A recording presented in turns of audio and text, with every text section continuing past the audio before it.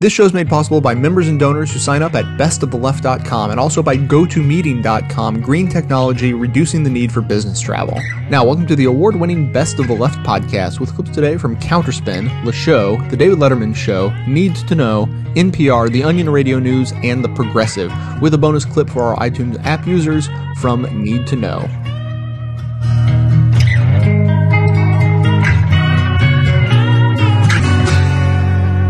Two of the biggest funders of climate denial propaganda, trying to conceal the scientific consensus that humans are warming the planet, are the oil company ExxonMobil and the oil tycoons of the Koch family, led by Charles and David Koch.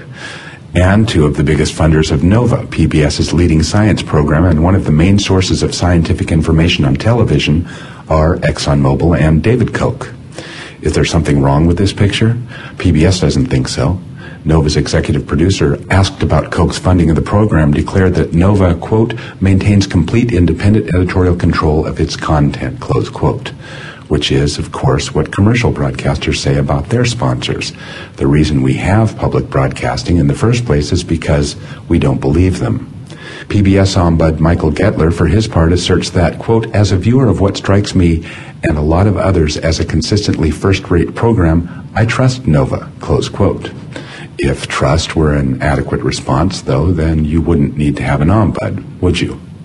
Koch's funding of NOVA became an issue after NOVA reran an episode on August 31st about human evolution that veered off into a peculiar discussion of the positive benefits of climate change. Quote, we're not adapted to any one environment or climate, but to many. We are creatures of climate change, close quote, the narrator declared, followed by scientist Mark Maslin saying, quote, we can survive the future because we are that creature, because we are that smart, close quote.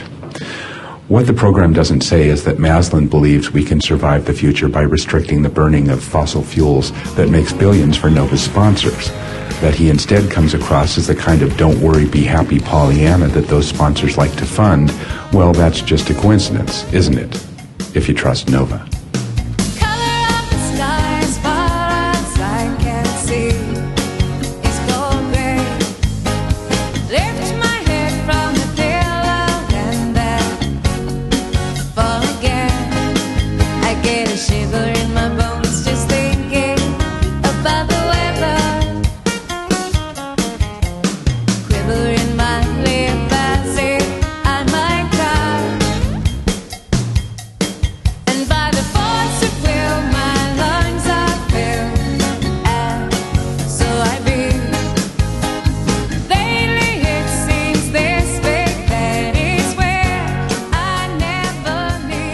And now, ladies and gentlemen, news of the warm, won't you?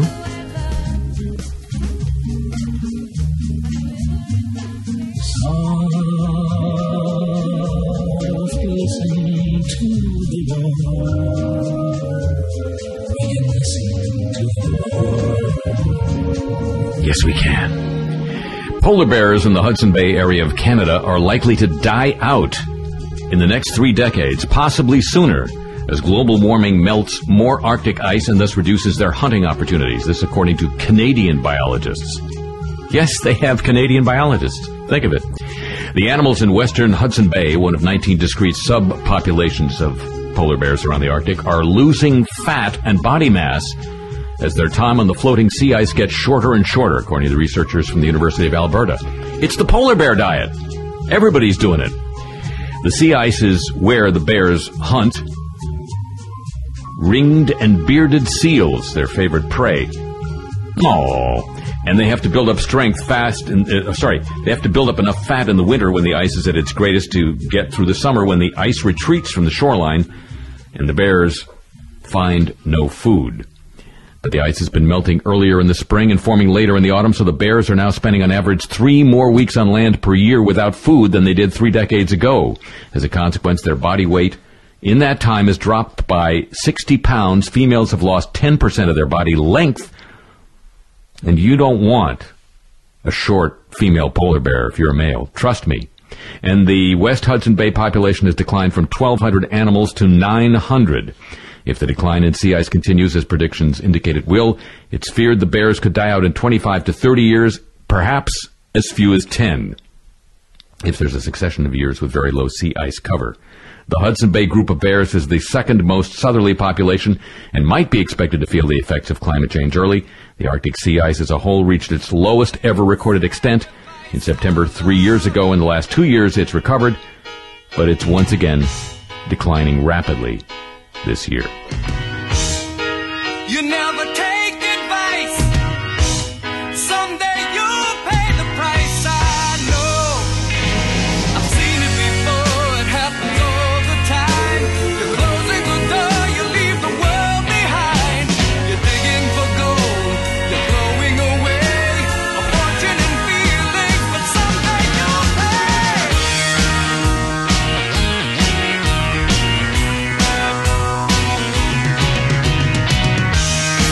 You're as cold as ice. You're willing to sacrifice our love. Our next guest has been called our nation's leading environmentalist and is the author of this bestseller entitled Earth, E-A-A-R-T-H, Making a Life on a Tough New Planet. Please welcome Bill McKibben, ladies and gentlemen.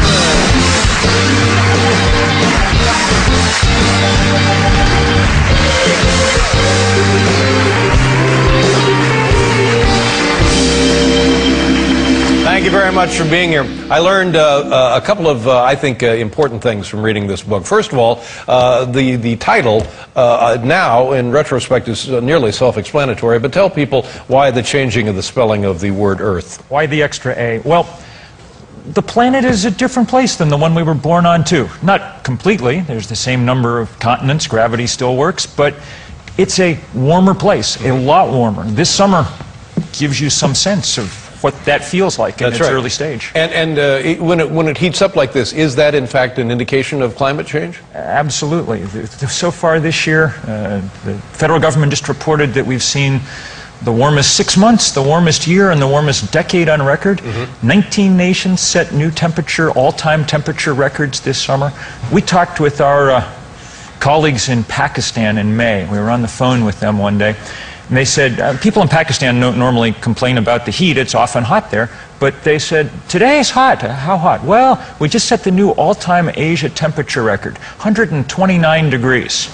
So, you know, New York today, this afternoon, it was 95. Turn that up 35 and then take away most of the air conditioning, and that's what Pakistan was like in May before it started having the worst flooding that it had ever seen. I used to think that that maybe there was, and by the way, this people say it happened in the early 80s, but truthfully it began with the Industrial Revolution. Is that a safe enough assumption? And it's all about carbon parts per million in the atmosphere. We started learning to burn coal and gas and oil, and every time we do, we put some more CO2 in the atmosphere. For a long time, not enough to make a difference, but by the late 1980s, I wrote the first book about climate change in 1989. By then, it was beginning to tell. Frankly, it's happened more quickly than we expected, even in the last 2 decades. Right. And what is the mark? Years and years and years ago, it was 229 parts per million of carbon dioxide. What is it now? It was 275 all through what we call the Holocene, the 10,000 years of human civilization. Now it's about 392, and that's bad news because about 2 years ago, our best climatologist, James Hansen at NASA, told us, they published a paper saying any amount of carbon in the atmosphere more than 350 parts per million CO2 is not compatible with the planet on which civilization developed and to which life on Earth is adapted. Right. I mean, and so that's, we've surpassed that. Yes. Now, when will we be walking around saying, oh boy, too much carbon? When is that going to... That's what they're saying, even if they don't know it. You know, in Russia this summer and in Pakistan this summer, you know, those floods come because warm air holds more water vapor than cold. And in terms of the frequent and seemingly more frequent shift in the seismographic earthquakes, what I'm trying to say, is that manifest of this, or is that completely a different... Earthquakes and volcanoes are probably the two things we've actually left alone, more or less, on this planet. They're still close to being acts of God. They have nothing to do with the ambient temperature. You can there may be more earthquakes happening in Greenland because as that ice drops, as it melts quickly, there's a lot of weight coming off the landmass there, and that's increasing some seismic activity. But the big problems are rising sea level, endless heat waves. Russia this year announced that it wasn't going to be sending any grain anyplace else in the world. No grain exports at all because the hot weather is interfering with their ability to grow. So the other thing that I've learned from this book, which I suspected all along, is that there's really, we're not going to put these pieces back in place. We're not going to cool the oceans. We're not going to rebuild the ice caps. We're not going to change. We're not going to push the tropical climate back toward the tropics. All of this is out of the bag, not going back in. Well, half right. We're not going to stop global warming, okay? On the other hand, everything that I've described so far happens with raising the temperature of the planet about 1 degree. That's what we've done so far.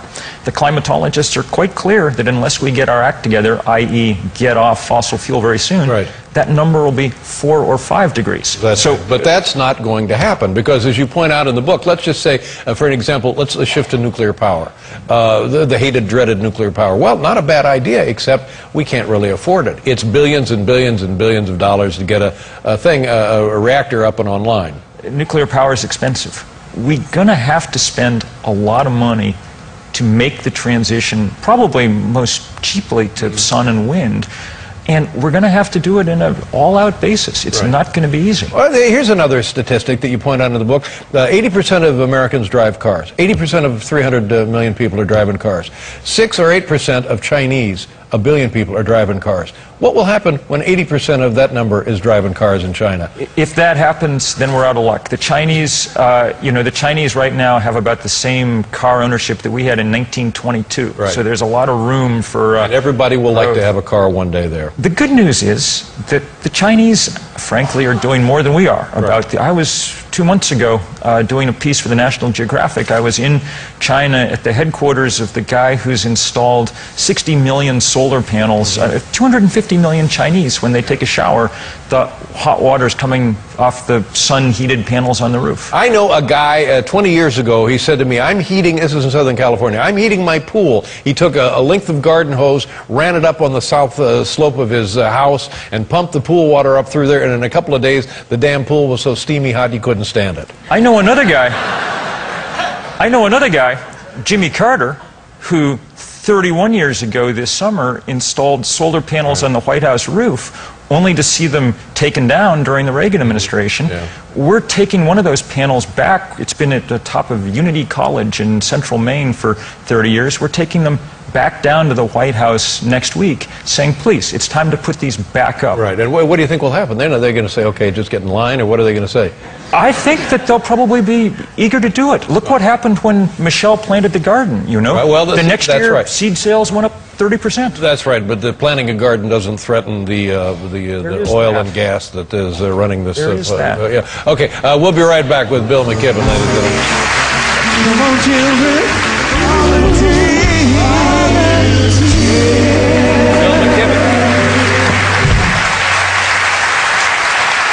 This is so here's what I have put together through all of this. The reason that this isn't a plank in political platforms, the reason that this isn't being pushed by major populations of the world is because these people, the world around, in power, know that really, when it comes down to it, nothing can be done to solve this problem. And if they said, we're going to get in there and solve this problem, people would be scared, silly, and they would say, well, come on, solve it. And they don't want that pressure. The bigger problem is that we do know how to solve some of it, but there are people who just as soon not. And those people, as you said, are the oil and the gas and the coal industry. Until we build a movement big enough to challenge them, we won't solve it. But we can do that. Yeah. You know, last year, we started with 7 college kids and me. We started this thing called 350.org, and before the year was out, we pulled off what CNN called the most widespread day of political action in the planet's history. 5,200 demonstrations in 181 countries. This October, 10-10-10, we're going for an even larger sort of worldwide global work party. That's why we want President Obama up on the roof on October 10th, putting those panels back where they belong. See, I think all of this is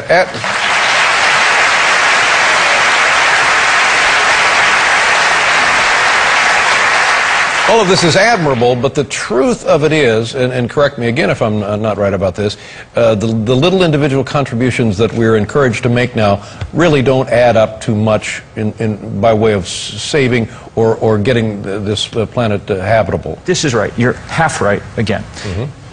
Middlebury, take an example. Take an example. Middlebury College, where I work, is probably the greenest college campus in the world, okay? I'm always telling the kids there, we don't need to make this, changing the last light bulb here is less important than going out and building the kind of political movement that will change things. So on, say on the 10th of October, on this work party, people will be putting up a solar panel here and there, but they'll be doing it to send a political message, and that message is simple. If I can go to work and do something, then I damn well expect my political leaders to do something. Exactly, but...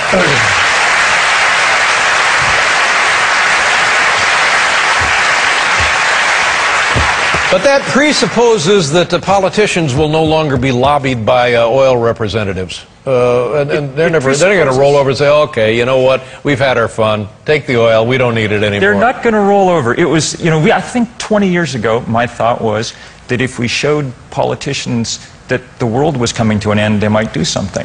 We need to be able to show them that their careers are coming to an end, and that might, motivate them a little more. All right, and this is the last one, my favorite statistic about this. If we stopped burning carbon the way we've been burning it, automobiles, trucks, electrical generators around the world, everybody tomorrow started riding bicycles. Everybody. We were no longer putting CO2 into the atmosphere. Everybody, every member of the planet stopped doing it. The planet would continue to heat precipitously for another 60 years. That's right. It's going to be a tough century. It's going to be a tough century. Very tough. Our job is to make sure that it's not a completely impossible century, and that's still within our power. But is it what you're talking about adaptability really rather than correcting any of this? You can adapt maybe to 1 or 2 degrees. You can't adapt to 4 or 5 degrees. So we got to do both. Special hats. Have you thought about special hats? Those will help. That's where my money is, ladies and gentlemen, special hats. Well, Bill, thank you for just scaring the crap out of me. This is the book, Earth, Bill McKibben. Good night, everybody. Why does my heart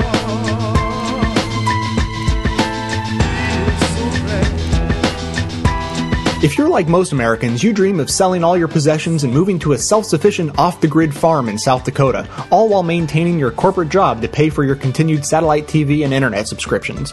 Well, now with GoToMeeting, you can totally disconnect from the rigors of modern life while staying completely connected. Through the use of screen sharing and conference calling through the computer or by phone, you'll be able to meet, collaborate, and present just as though you hadn't just renounced the concept of material possessions. Visit GoToMeeting.com and use the promo code PODCAST to start your 1.5 full moon cycle free trial. That's GoToMeeting.com, promo code PODCAST to start your free trial of more than 3 fortnights. Why does my soul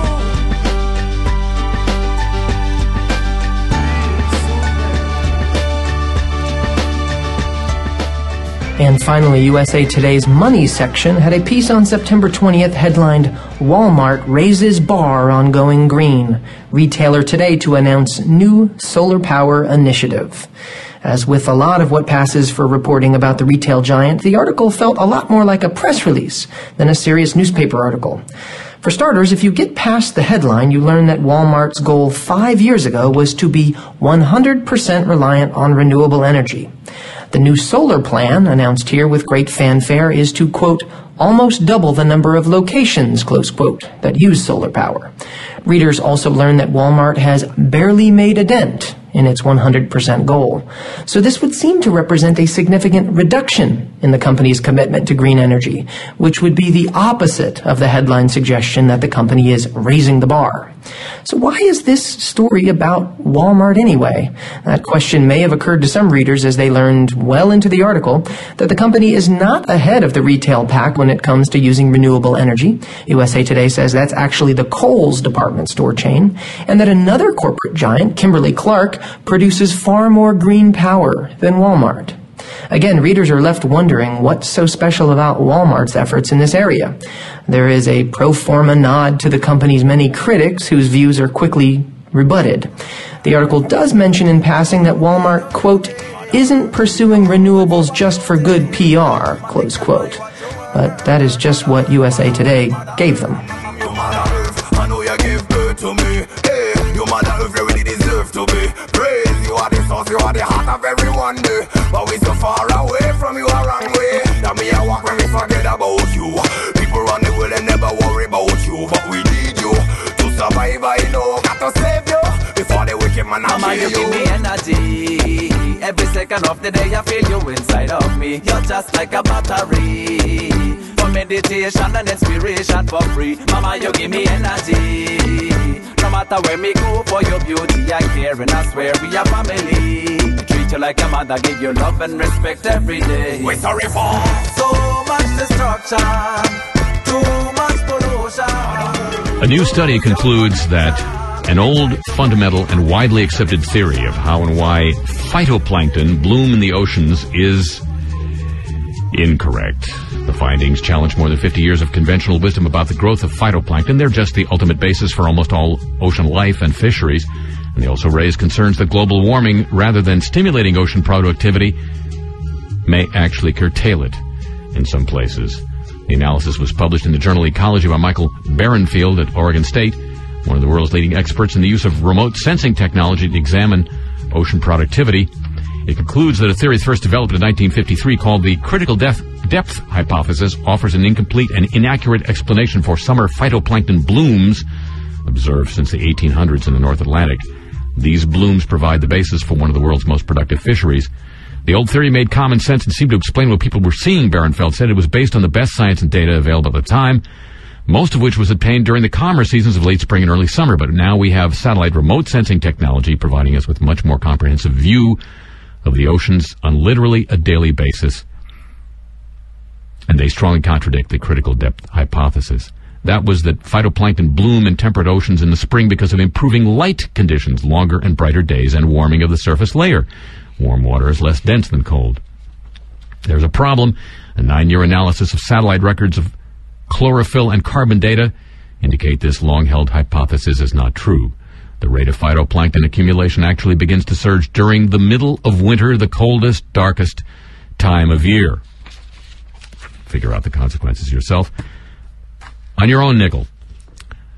In a pioneering use of CT scans, scientists at Woods Hole Oceanographic Institution have discovered that carbon dioxide-induced global warming is in the process of killing off a major coral species in the Red Sea. Why do we care what happens in a communist ocean? I don't understand.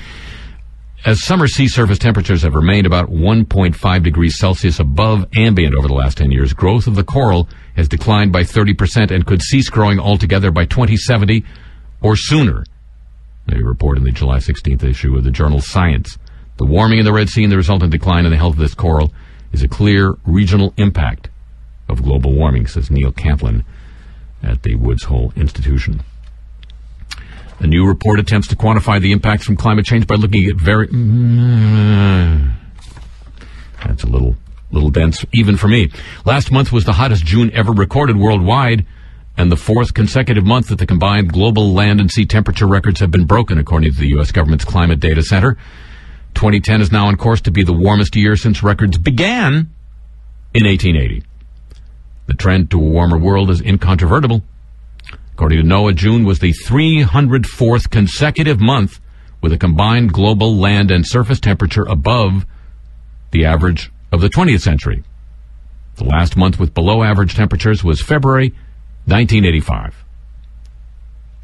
There were temperature anomalies. Spain experienced its coolest June since 1997, and Guizhou in southern China, Gesundheit in southern China, which had the coolest June on record.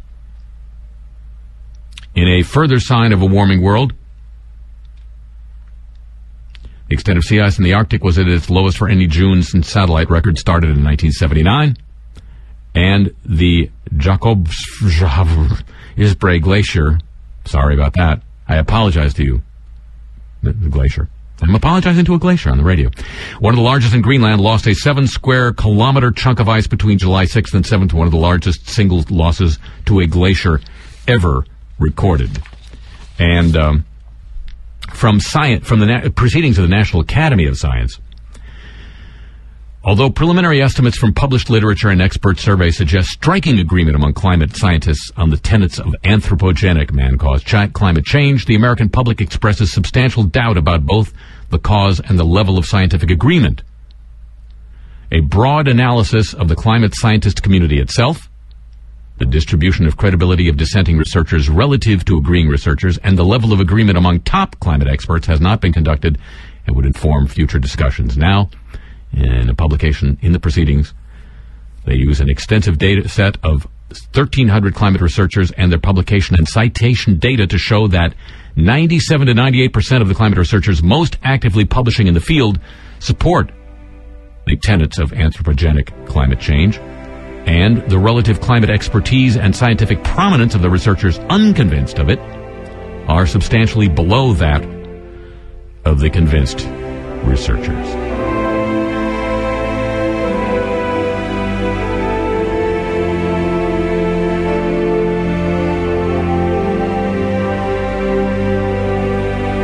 You can support this podcast at no additional cost yourself when you shop at Amazon through a special widget posted at bestoftheleft.com. You can use the widget to search for what you're looking for, or simply click through and shop the site normally.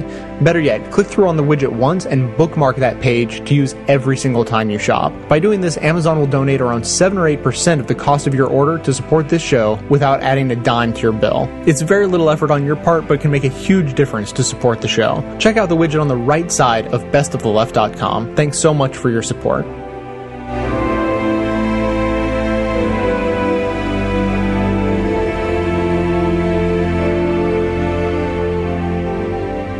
On August 5th, one of the largest glaciers off the coast of Greenland lost about a quarter of its 43 miles long ice shelf.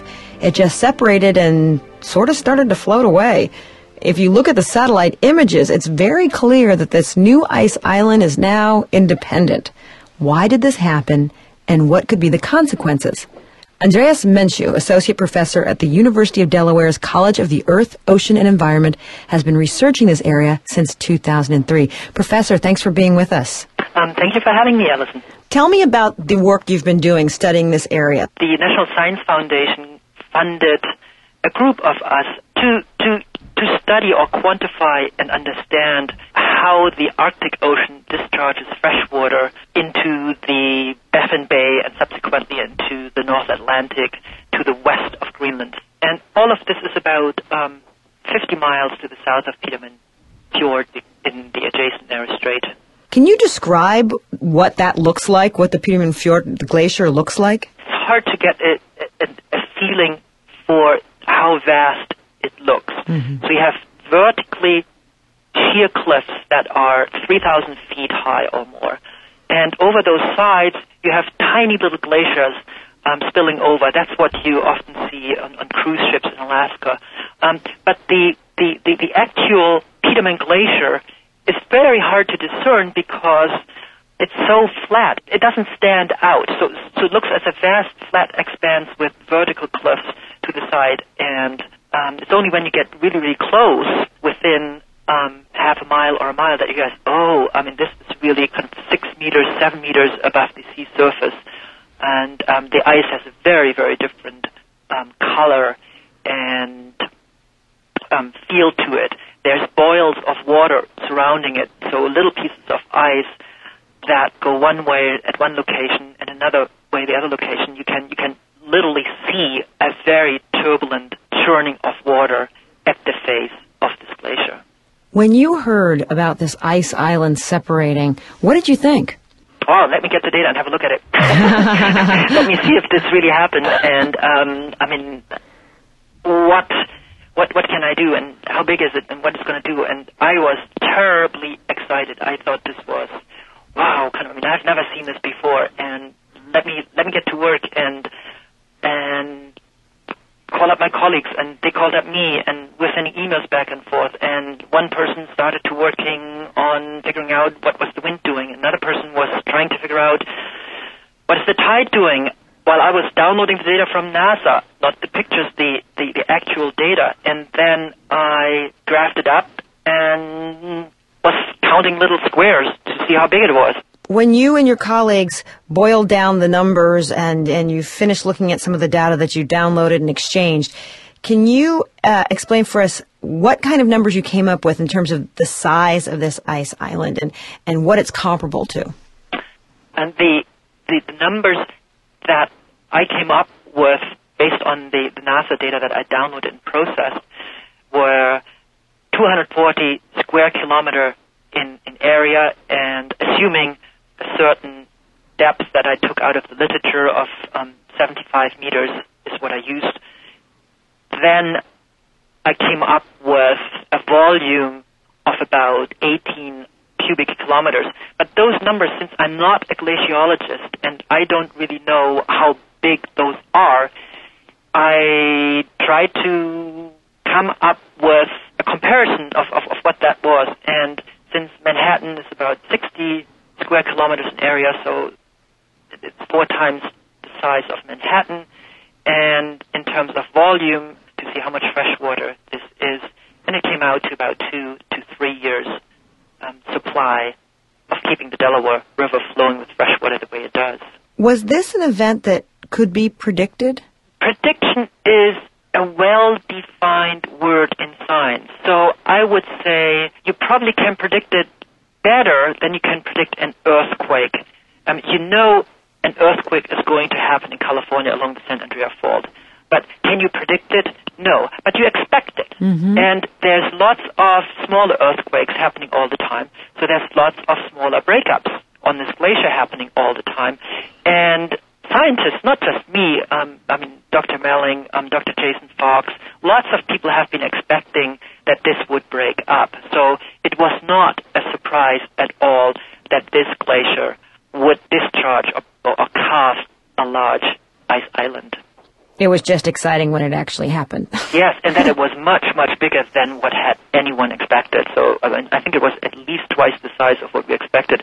And it also says something about our lack of understanding that looking at the image, everyone had an idea that it would break pretty much at the same location where it was sticking out like a sore thumb with water on both sides for the last couple of years. But it actually broke up much, much further back. And so that is, I feel, an exciting opportunity. Why did it break up? Where did it break up? So expectation, yes. Prediction, no. Some advocates of policies towards reducing climate change have suggested that this is an example of the detrimental effects of climate change. You've had a much more cautious approach. Tell me what it is and why you're much more cautious. It actually turns out that even a carving, a breakup of this massive size is rather insignificant in the overall mass balance of the glacier because 80% of the ice lost is lost by melting from the ocean below. So that means that the process, the physics that melt this glacier are out of view, happen year-round, summer and winter, and involve delicate physical processes at the ice-ocean interface. And because this big breakup constitutes less than 10% of the total, the breakup of ice at the front of this glacier is a small factor in the overall mass balance of this glacier. And if there is a global warming influence on that, that probably is a percentage also. So you have a small number, global warming, on a small number discharged by icebergs that I don't think raises to the level of attributing this to global warming. Global warming plays a role, almost certainly, but I'm just as certain that it's a small role for this specific glacier, for this specific breakup. Is ocean warming an issue that people should pay attention to? I think ocean warming is an issue that people should pay attention to. But and I had a master's student 4 years ago, and what we found, and this is a little further to the south, it's not relevant for this specific glacier, but it's relevant for much of West Greenland, and where the glaciers are melting and retreating, and there is a massive amount of loss, not just in one glacier, but over a larger area. So, and that is probably related to the warming of the adjacent ocean. And we quantified, my student and I, we quantified that the ocean in Baffin Bay, below about 500 meter depth, has increased by about 0.1 plus or minus 0.06 centigrade for every 10 years. Now that's statistically significant at the 95% confidence level. So that's the science, and that's how it's being formulated. But it's not very appealing because you don't see it. And it's not trivial to make the connection. Okay, now we have a warming ocean.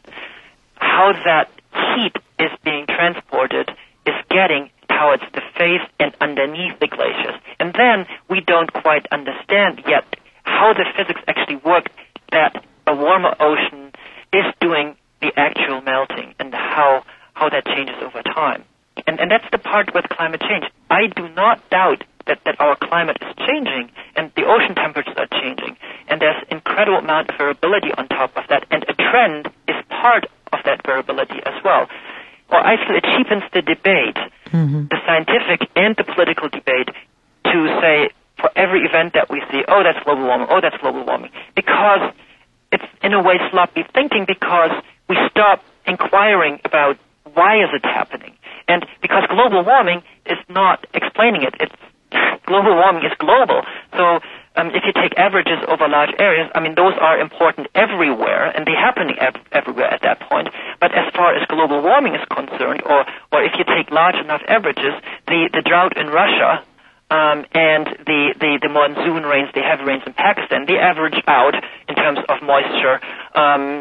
The average is small if you take the average between those two events, because one is large negative and the other one is large positive. So that's why the global warming is not always the important part. What is important, I think, for our understanding and to better predict this eventually is to understand the detailed physical processes. And this big breakup is giving us an opportunity to study that. I mean, I really want to stay out of the policy arena. That's something that I'm struggling with as a scientist. Kind of where do I come down and how do I come down? But if people push me hard enough and want me to say something, I have a hard time giving in. It's one thing to debate and discuss over a beer or in private or in the scientific literature. The ice island that has broken off, what are the concerns now that it's on the move? I think the concerns now that it's moving, and I can tell you how fast it's moving because I'm still working on this. I just did that this morning. It's moving at about 5 centimeters a day.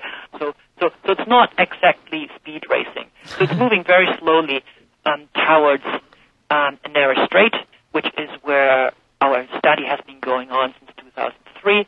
It will turn south because that's what the prevailing currents are, the prevailing ocean currents. And it will then exit Narrow Strait and eventually perhaps reach Newfoundland. Now, then the worry is kind of what can it do? Well, it can break into smaller pieces. That's going to happen. There's kind of a few oil platforms off the coast of Labrador, so there's worries.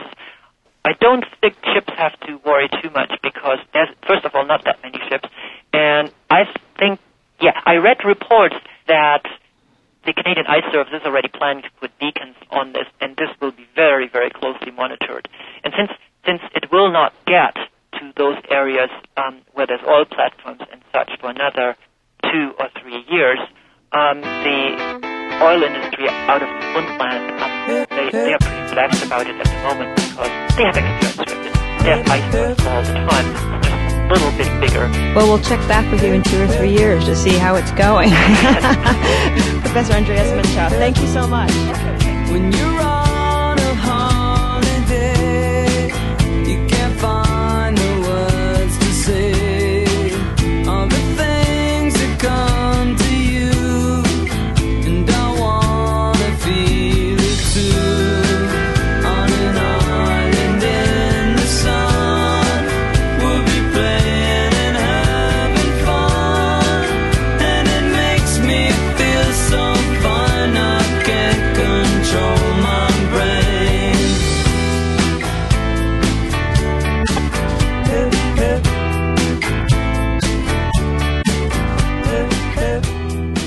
Every day, American families make choices about where they live and how much they drive.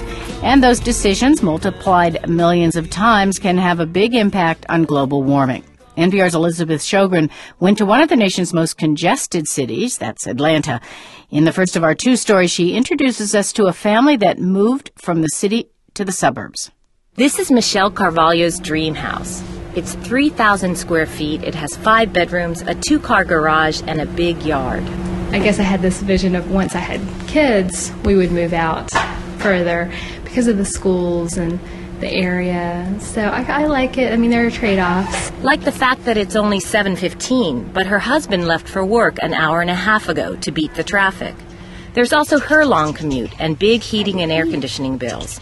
These are trade-offs that millions of Americans have been making for decades to live the American dream. But it comes with heavy costs for families and the global climate. We're upstairs in the Carvalho's nursery. Michelle is getting her 16-month-old son ready for daycare. His name is Galileo, after his father. There you go. Now you look happier. You in your car seat? It's kind of cold, huh? The daycare is 10 minutes away. Michelle drops her son off, and then her real commute begins. Depending on traffic, it can take anywhere from an hour to an hour and a half to drive to Emory University, where she works as a cancer prevention researcher. But first we stop at a gas station. Gas is $3.05 today, so it's actually on the high side. The tank in her Nissan Altima holds 20 gallons, and she fills up once every 5 days or so. So does her husband. When the Carvalhos lived in the city, they had 1 car. But when they moved to the suburbs, they needed 2. Both get a lot of use.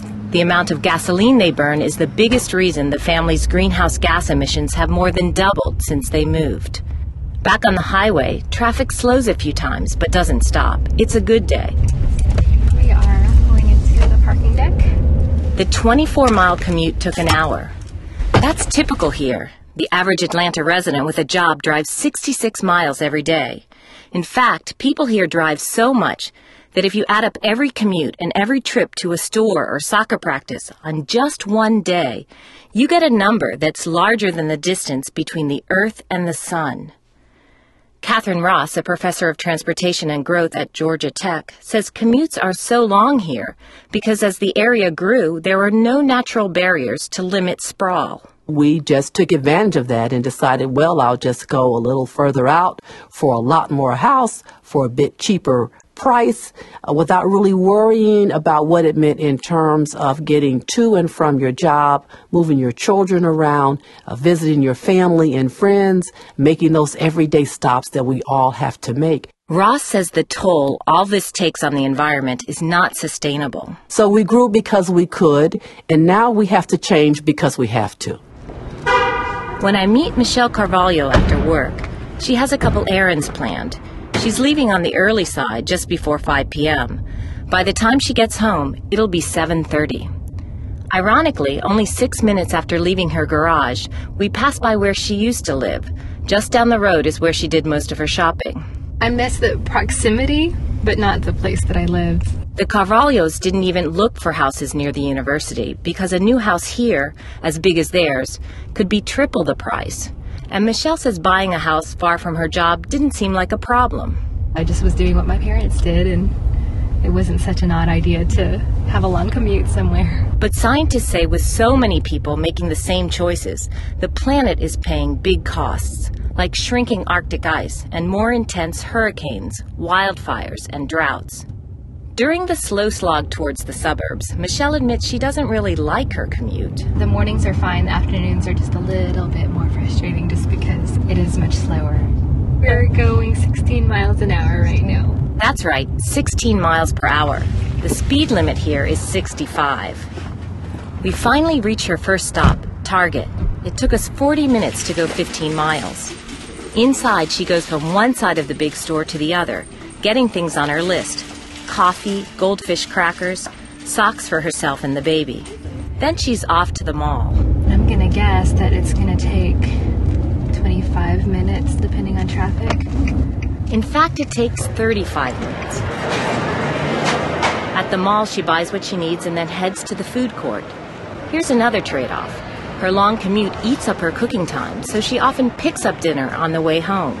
Tonight it's Little Tokyo. We are at my neighborhood, 40.5 miles. 2.5 hours after leaving work, the end is in sight. They're both waiting at the door and... Hello! Come in. Want a hug? The family sits down to eat around the kitchen table. Although moving to a suburban subdivision was second nature for Michelle, it's been hard for Galileo, who grew up in a high-rise apartment in Brazil. He complains about the chores and the yard work and all the stuff he has to buy to maintain the house. And he's shocked by the high energy costs.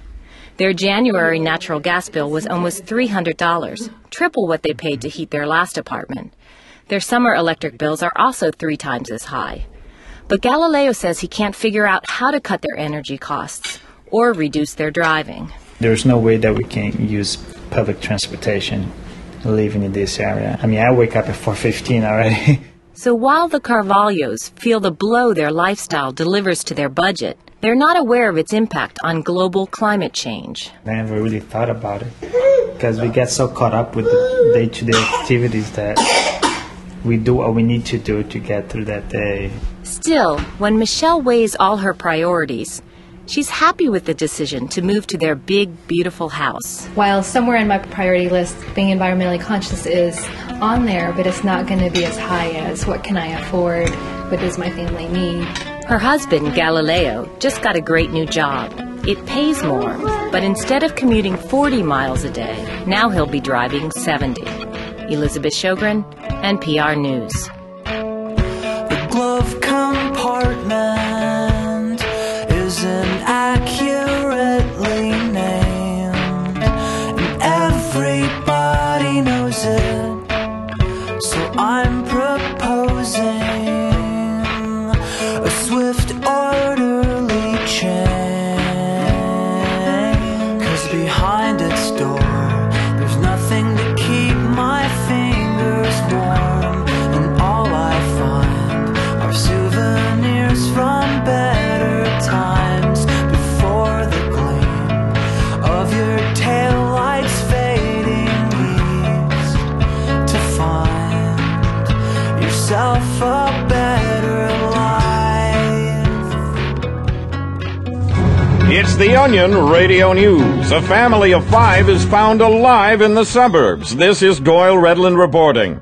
The Holzapfel family, long feared missing or spiritually dead, was found alive in the Chicago suburb of Buffalo Grove today, somehow managing to survive in the hostile environment for more than 8 years.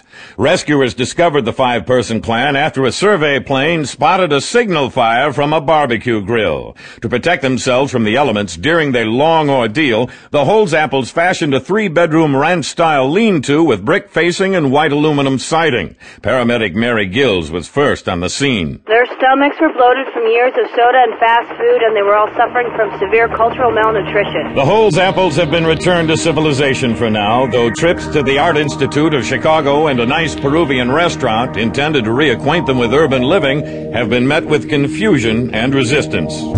Doyle Redland for the Onion Radio News, online at theonion.com. So let's presuppose for a moment that you actually enjoyed this show. Now, if that's true, please consider supporting it with a $5 monthly membership. I actually quit my job as a climate activist to pursue this show full time because this is where I felt like my talents could best be put to use and I could have the biggest impact on the world. But I really need your support to keep going. I produce 10 shows a month of fearless coverage on all the hot button issues we face, maintaining a rock solid schedule, posting shows at least every 3rd day. So if all that is worth $5 a month or as little as $55 a year, a little discount for you, please consider signing up for a membership at bestoftheleft.com. Members even receive bonus audio and video content on top of the rest that doesn't make it into the final cut of the show.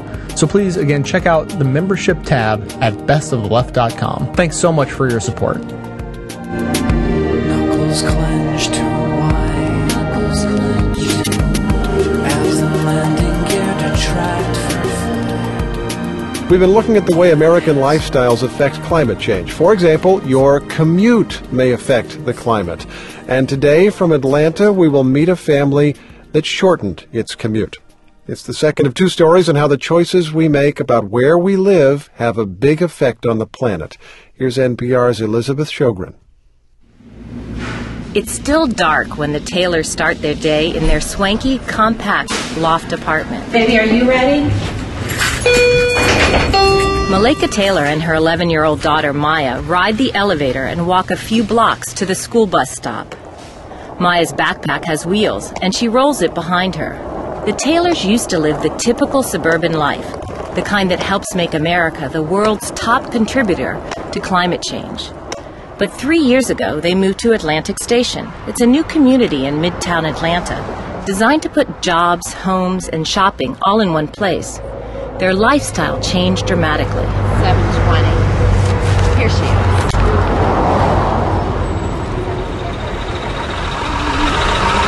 Hi. Malika Taylor walks briskly towards the apartment complex where she works as a property manager. She says she moved to the city because she was fed up with all the hours she spent in her car. And there's some weekends where I don't even use my car. My daughter likes to go to the movies, so maybe we'll go to a movie or... and all of her friends, we're the house that everybody wants to come to, so her friends come and we'll just kind of hang out and walk around. That's the whole point of developments like this. Walkable communities are springing up around the country. Proponents say they help cut pollution from cars, including carbon dioxide, which contributes to climate change. Less than 10 minutes later, Malika Taylor arrives at work. She hasn't burned any gasoline or spewed carbon dioxide into the air. Now, I have to admit, if it's raining or really cold, I drive. But the drive is less than a mile and doesn't have much impact on global warming. That's unusual in Atlanta. The federal government estimates Atlanta residents on average travel 32 miles each day in cars. But the people who live and work in Atlantic Station drive about a third that much. We don't often think of a development as a way to solve environmental problems, but this is really a unique example of kind of growing your way into better environmental quality in some ways. Jeff Anderson helped steer the project for the Environmental Protection Agency. Now he's president and CEO of a group called Smart Growth America that advocates for environmentally friendly development. At first, the EPA supported Atlantic Station as a way to help Atlanta fight its unhealthy smog problem. Anderson says now the agency sees the community as a model of how America can fight climate change. The two biggest things that we do from a carbon perspective are we heat our houses or cool them, or we drive. And when you combine that, that's going to add up to a big chunk of your personal carbon footprint. Reducing her carbon footprint wasn't on Malika Taylor's mind when she moved here. She just wanted her life back. But living here has cut her and Maya's impact on global warming to about half the national average for a family of two. See you guys tomorrow. Bye. Have a nice day. At 3:20, Malika's workday is over. Today she went home for lunch, as she often does. My dog likes it when he gets a midday walk. Since it had started raining, she picked up her car. When she lived in the suburbs, Taylor filled up her gas tank 3 or 4 times every 2 weeks. Not anymore. We get paid bi-weekly. I can fill up on payday and make it to payday without filling up again, which is nice. Her other energy bills shrank too. When we had a house, easily in the winter, the gas bill was almost $200. The Taylors use electricity to heat and cool their apartment. That bill tops out at around $80. That's about 20% less than the average bill for an Atlanta household. Apartments often have lower energy costs because of shared walls and smaller spaces. If lots of Americans lived like the Taylors, the nation's greenhouse gas pollution could drop by hundreds of millions of tons. It took just a couple minutes to drive to Maya's bus stop. As we wait in the car, Malika says what she really values is extra time with her daughter. When they lived in the suburbs, it took Malika more than an hour to get to Maya's after-school care. I was one of the last parents getting there, and just the guilt, and I was just really unhappy with the way the evenings were. I felt all I did was work, cook dinner, go to bed, work, cook dinner, go to bed. And commute. Yeah, and commute, yeah. Of course the move didn't come without trade-offs. I can't afford to buy a house in the city. It took me 4 garage sales to get rid of enough stuff to fit into my apartment. I thought I purged, and it still wasn't enough, and I had to purge again, but here's the bus. How was school today, babe? Good. It takes no time and hardly any gas or greenhouse gas emissions to drive home. Sometimes Taylor has to go back to work, but since she has no commute and starts so early, on days like today, she's done. Maya settles in to do homework, and her mom decides to go to the grocery store. Taking shelter under an umbrella, Malika walks all of 2 minutes to get there. On the way, she points out the places where she and Maya happily fill up their free time. The movie theater is on that back street. It's right down there, so very close. And then they have a little Central Park area in the middle where they throw all kind of different events. During Christmas, they had a big tree and they would make it snow. They also walk to stores like Target and IKEA, as well as the supermarket. I forgot to take something out to cook tonight, so... What are you going to make for dinner? Fajitas. Her errand takes less than 15 minutes door to door. Yeah, that's hands down probably one of the biggest perks about living here. The convenience. It's only 4:20. Maya's already made a big dent in her homework, and Malika has a few hours to kill. Maybe I'll work out, maybe we'll play a game. It makes a huge difference just in the quality of our life. While most Atlantans are still at work or stuck on congested highways, the Taylors have a whole evening in front of them. Elizabeth Shogren, NPR News.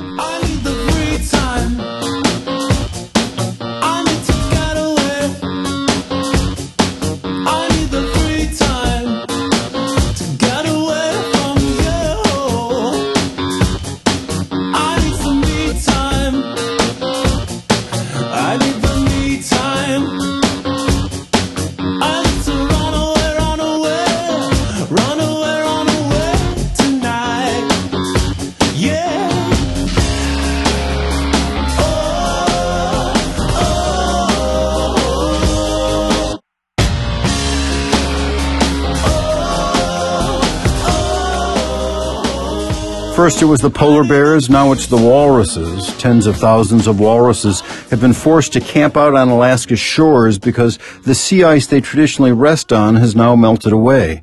I saw a picture of the walruses on the web, and it's astonishing. There they are, literally shoulder to shoulder and tusk to tusk, stretching out for more than a mile. Scientists are worried that many of the walruses, especially the calves, could get trampled to death. This is just another example of how global warming is messing with Mother Nature, and we've had plenty of those examples already this summer, from the fires in Russia to the floods in Pakistan to the record heat in New York City. But still a huge chunk of the American public refuses to believe in global warming or in our own role in producing it. The Republican who's running for Senate against Russ Feingold, for instance, says the assertion that humans are the cause of global warming is pure lunacy. Johnson, not incidentally, owns a plastics packaging company. It's in his interest to deny the causes of global warming. And the kicker is, he's got a good chance of beating Russ Feingold, as hard to believe as that is. But believe it, it's not pure lunacy.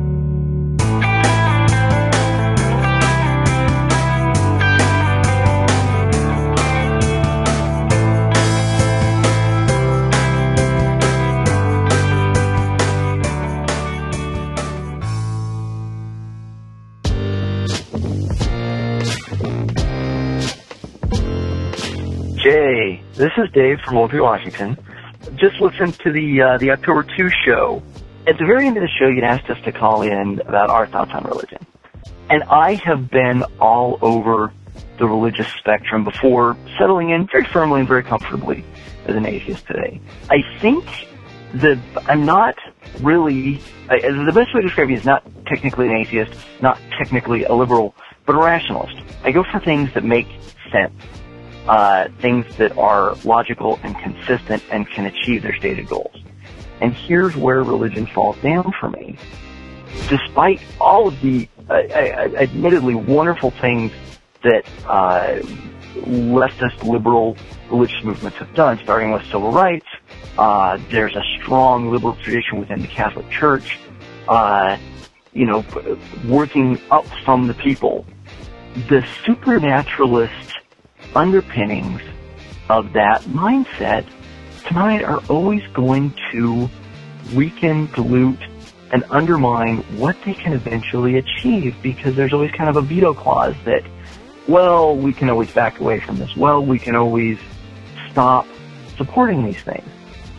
And so anytime I'm, building coalitions, working with a religiously motivated person on a common goal, I've always got this in the back of my mind: how committed are they to this really? And are they going to, back out tomorrow when they get new revelation? So, yes, for my input on religion, I think we're in more or less the same bag there. So again, love the show. Thank you. Keep it up. Hey Jay, this is Matt in South Carolina, and thanks again for a great episode, this American Empire one that I just finished watching. I wanted to mention that since I have family in the military, Dan's comments from that Common Sense with Dan Carlin segment about not sending our troops in for no good reason, it just really hit home pretty strongly there.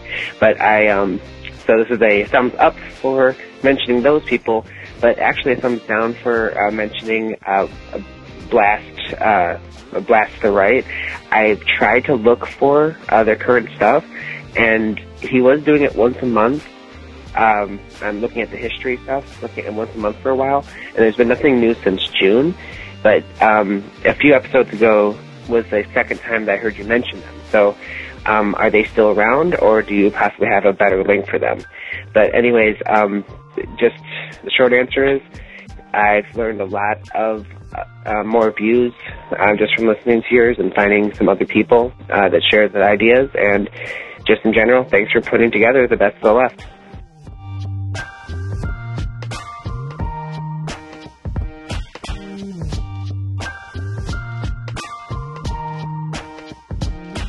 Thanks for listening, everyone, and thanks to those who called into the voicemail line. If you would like to leave a comment, question, or activist call to action yourself, the number to dial is 206-202-3410.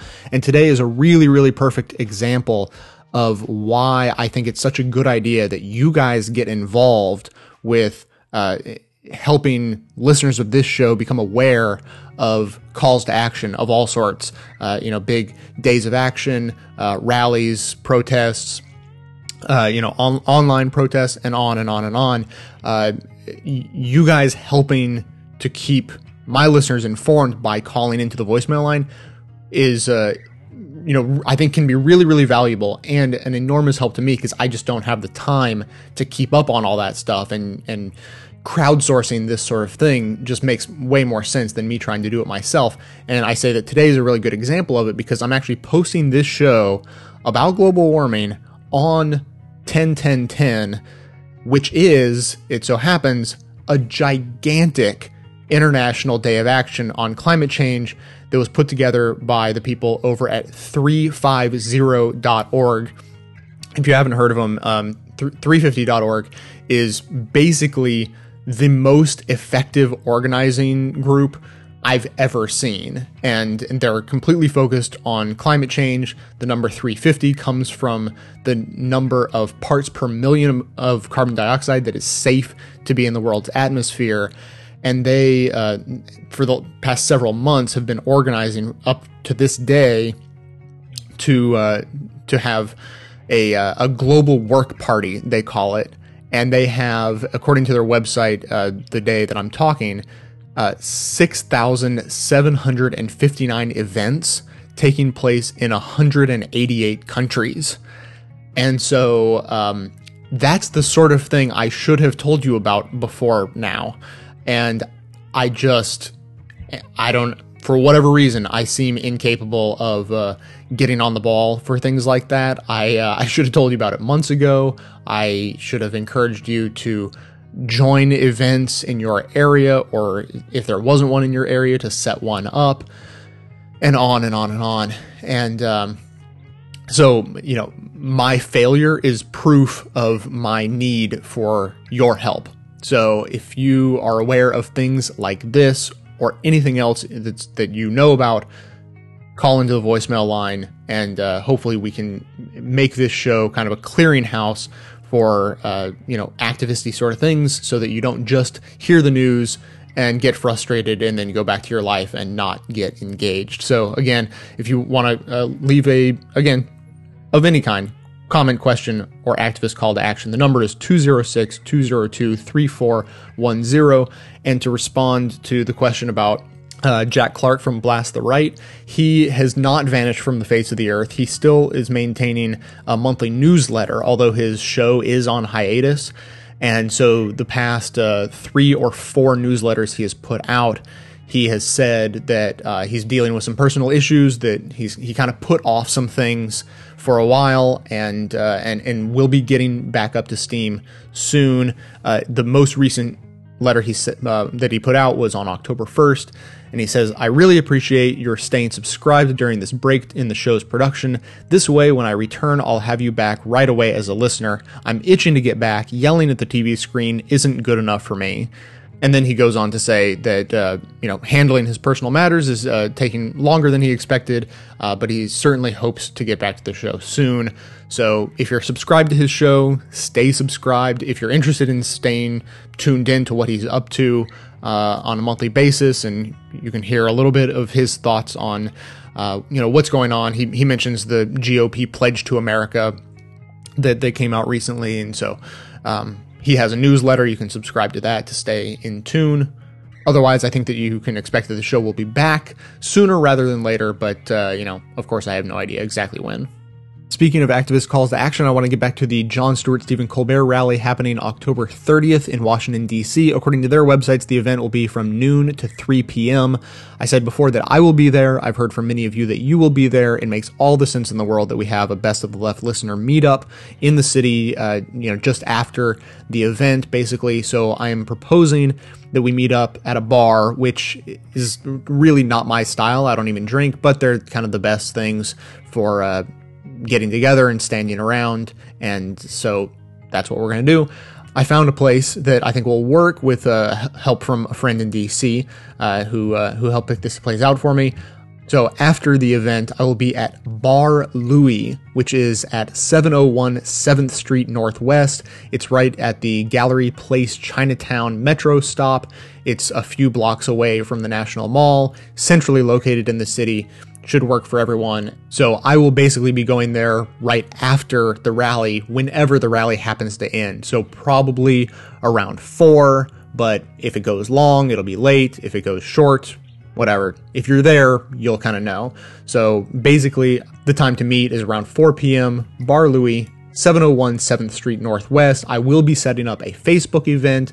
I will be putting details out on Twitter and Facebook and creating a blog post for the website itself, bestoftheleft.com. So you can go to any of those places and you'll be linked around or shown the exact details, times, dates, locations, maps, all that stuff. I'll get that all set up in the next few days. And then, of course, I'll continue to mention it on the show. And I certainly hope to see you there. So now I just want to thank a couple of members. Mary S. signed up for a full year membership starting on August 28th, and Caroline S., no relation, signed up for a monthly membership way back on July 15th and has stuck with the show ever since then. Thank you very much to Mary and Caroline and all the members and donors who keep the show going. You are the absolute backbone of the show. I couldn't do it without you. Everyone can support the show by continuing to tell your friends and neighbors about it.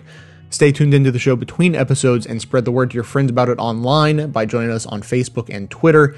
Details about the show itself, including links to all the sources and music used in this and every episode, are always available in the show notes on the blog. So, coming to you from far outside the conventional wisdom of Washington, D.C., my name is Jay, and this has been the Best of the Left podcast, coming to you 10 times a month, thanks entirely to the members and donors to the show from bestoftheleft.com. Fine lines are black and white, 'cause you took apart a picture that wasn't right.